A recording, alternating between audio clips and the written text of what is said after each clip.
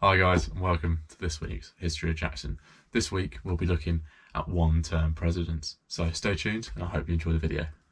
So given that Trump just finished his first term as president, I thought it would be rather apt to do a video about one-term presidents and teach you about other previous one-term presidents and what they went on to do after they left office, and just to see, if there's something that he should be doing next following his predecessors. The last one-term president before Donald Trump was Bush Sr. So let's have a look at some of these notable names who were one-term presidents. So there have been 13 one-term presidents, including Donald Trump. Now this one term we're looking at it as just being elected for 4 years, not doing one partial term and then doing another term like Theodore Roosevelt. We're just looking at these people who've been elected for one term and served those 4 years. So some notable names who have been one-term presidents have been John Adams, who was mentioned in Hamilton, William Howard Taft, Jimmy Carter, Bush Sr. and Donald Trump. So we're going to look at what they did and what other one-term presidents did after leaving office, and then we'll look specifically at these notable names. So when we look at the 12 previous one-term presidents, which is excluding Donald Trump, 7 of them retired after leaving office, while 9 out of the 12 did contest an additional election after their one term. The 7 of them did not seek any other office after. They retired. They might have still commented on political life, but they mostly just retired. 2 of these 12 continued political life, either taking office in the Congress or taking a seat in the Supreme Court. 2 of these 12 continued political life, but not in office.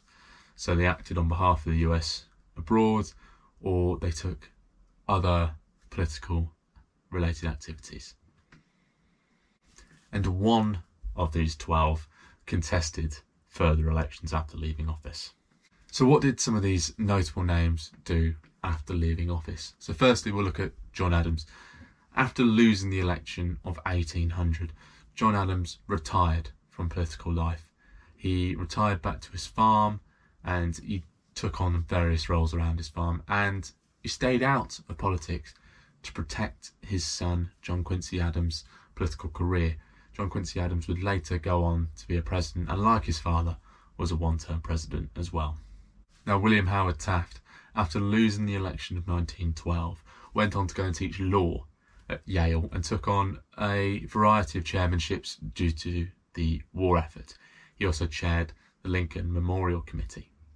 However, he also went on to be a Supreme Court Justice, and later on he became the Chief Justice on the Supreme Court. He is still the only man to have held 2 highest offices in the US, Supreme Court, Chief Justice and the presidency. Now Jimmy Carter, after losing the 1980 election to Ronald Reagan, went on to do a variety of human rights related activities. He was in charge of a non-governmental organisation which looked and helped improve human rights across the world, but he also acted on behalf of the US government by visiting North Korea and trying to improve human rights conditions in that nation. Now George Bush Sr., after losing the 1992 election, retired to his home in Houston. He wrote some foreign policy books, but he also, crucially, helped advise his 2 sons, George Bush Jr. and Jeb Bush, in their own political careers. George Bush Sr. was an influence on George Bush Jr. when George Bush Jr. appointed Dick Cheney as his running mate. So what next for Donald Trump?